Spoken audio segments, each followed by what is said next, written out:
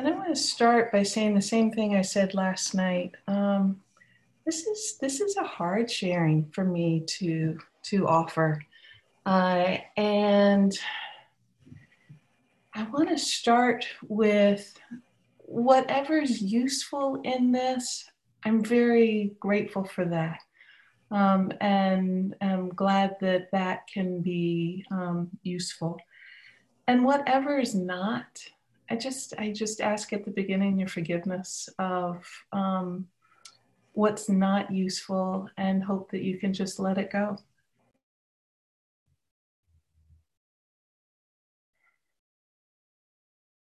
I want to start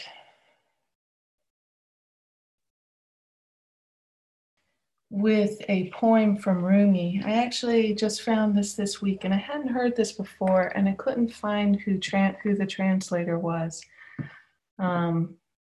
But I appreciated this very much. I said, "What about my eyes?" He said, "Keep them on the road." I said, "What about my passion?"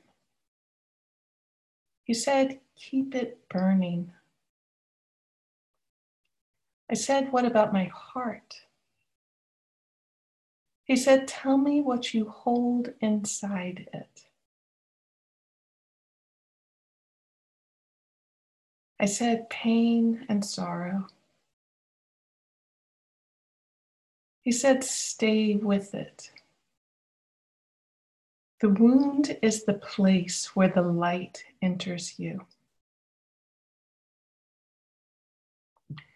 So for the last number of weeks, I have been very conscious that inviting us to practice with the breath has this whole new meaning. To invite awareness of the breath right now is to invite awareness again of I can't breathe. And that's a fact that needs to be met with a lot of care and compassion. So George Floyd's plea for breath and it being met with deaf ears has had this igniting effect, call in our nation and our world to really wake up to the institutionalized nature of racism, of oppression, right in the heart of our systems, our institutions, and our own bodies, our own beings. And there are so many reasons that I think this was finally possible now. And I want to name one of the ones that feels very relevant to me. I really believe that the global nature of the COVID pandemic and its prime target of our lungs and our breath has heightened an understanding that we all share this breath together. A shared personal nature of George Floyd's plea really becomes much clearer in this new world. I can't tell you how many times I've led meditations where I'm saying, feel the breath move in and move out. And what I'm feeling is this wave, this mix of pain and sorrow, a prayer and compassion for George Floyd and for all like him who have wrongly lost their breath and their life.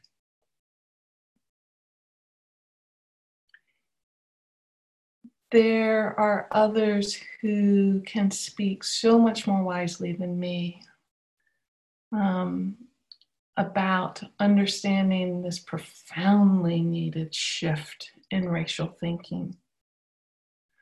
So while I'm still doing my learning, I really wanted to share some of the people that I've been reading and listening to that have been so, so helpful for me. And I know many of you are doing the same kind of learning. And I'd love to hear what you're learning, or I'd love to hear what you already know that someone like me in a white body needs to know and needs to hear and listen. If you haven't actively taken on this learning yet, please consider any of these resources as a potential great place to start. It's very interesting once we start getting under the surface of this issue, how much more there is to know and understand. So the first person that I want to name is Resmaa Menakem. And as I said earlier, I really appreciate Clara for introducing his work to me. He has a book called My Grandmother's Hands, Racialized Trauma and the Pathway to Mending Our Hearts and Bodies. And the lovely thing about his work is if you order the book and you're having to wait for it to come like I am at the moment, he also has this beautiful website with a free 5-session online course that I highly recommend. And I put in the chat his website, www.resmaa.com. And he also has a really beautiful talk on the podcast with Kristen Tippett on being. And I recommend not just listening to the edited talk, but listening to the whole talk. It's very helpful. I'm also rereading Ruth King's book, Mindful of Race. For those of you who don't know Ruth, she lives here in Charlotte, and she has been at the forefront of helping mindfulness communities in particular confront, understand, see the issues of racism right in our own communities.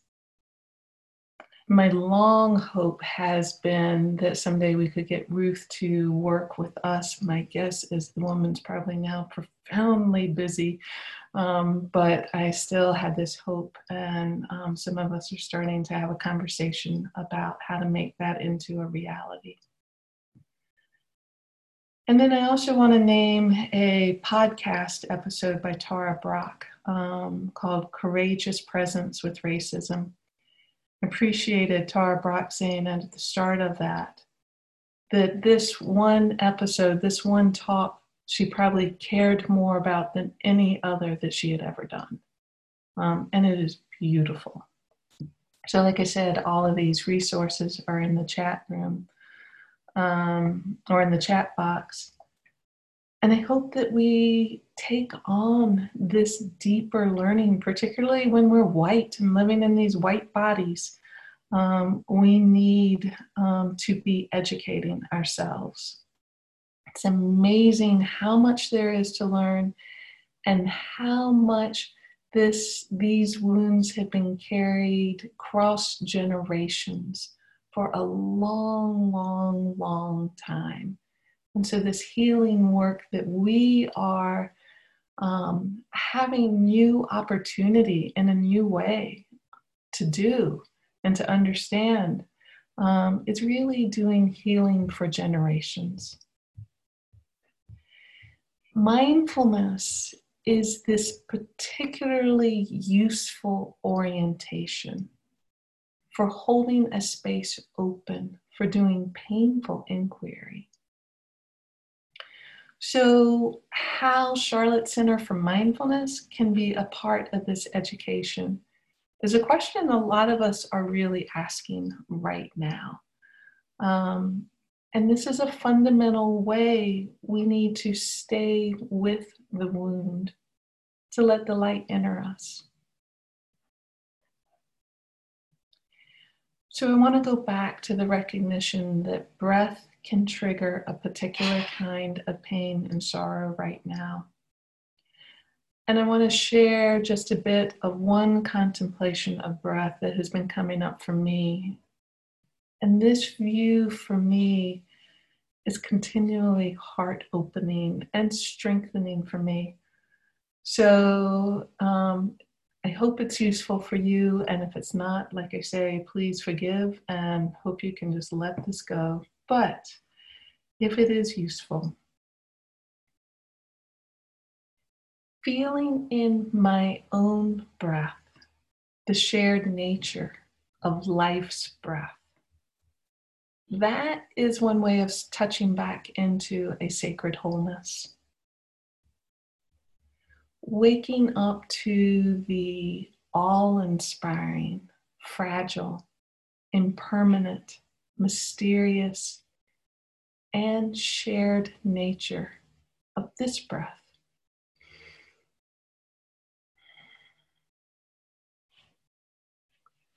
That helps me wake up to the all-inspiring, fragile, impermanent, mysterious, and shared nature of our whole world, of our whole interbeing self.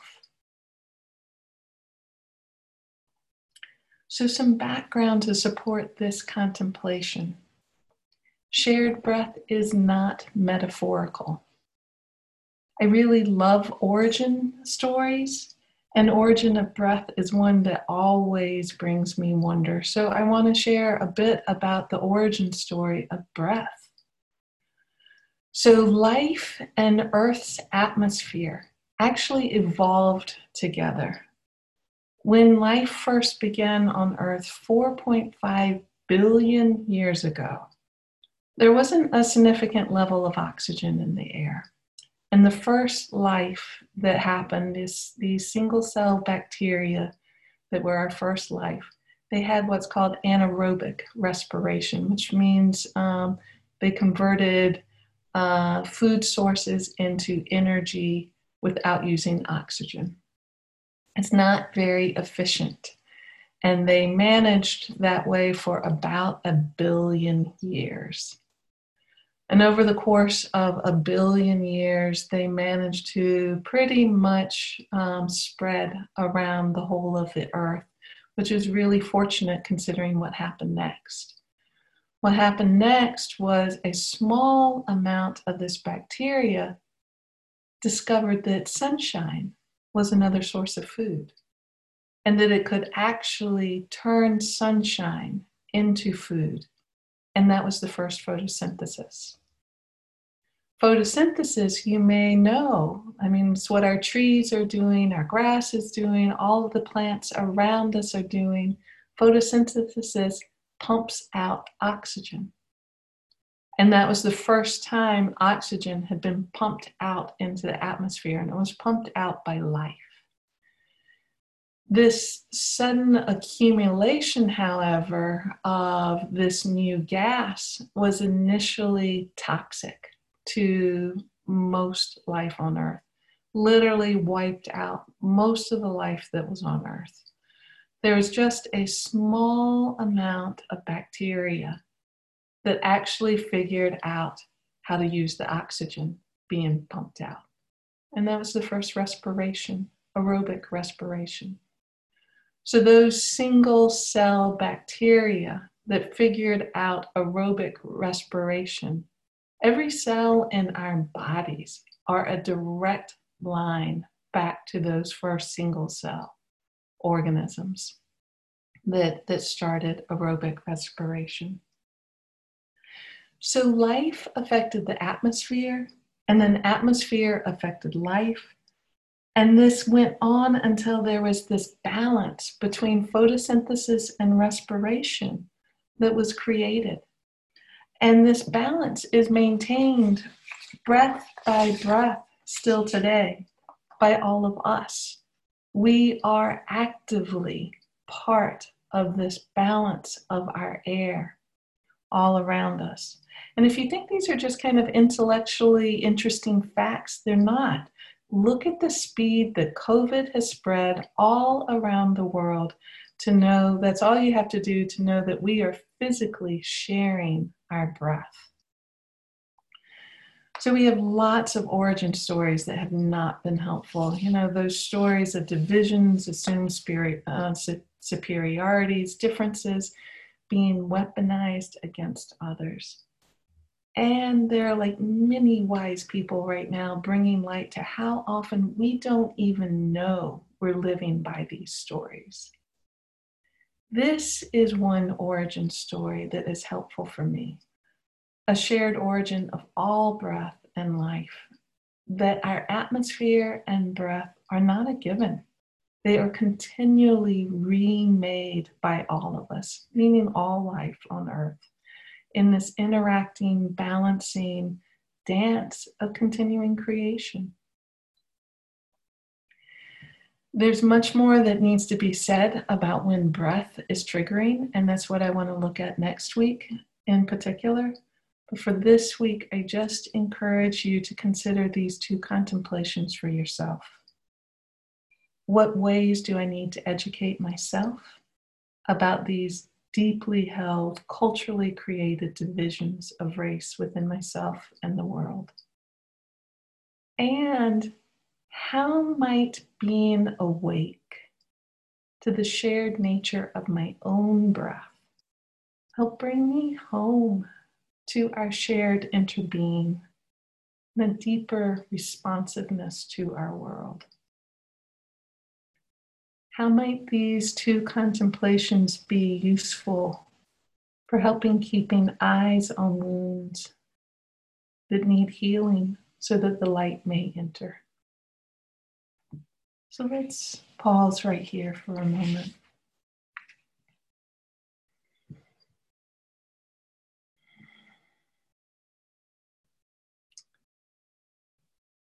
I invite you to offer a breath in and out. Really taking a moment to feel into this remarkable continuing creation story that we all share in our own bodies. And just this simple and incredibly complex act of breathing in and out. Noticing how our bodies know how to do this, know how to be involved in this balancing act of creation. That remarkable wisdom is already a part of each of us.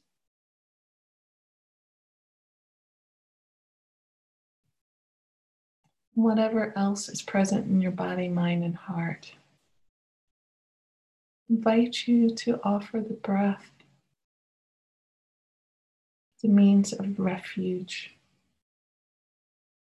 wherever safe harbor is needed for you. How to meet our own selves and our world, greater care, compassion, and responsiveness. It starts with taking our time, finding our own 2 feet on the ground, letting the light enter here.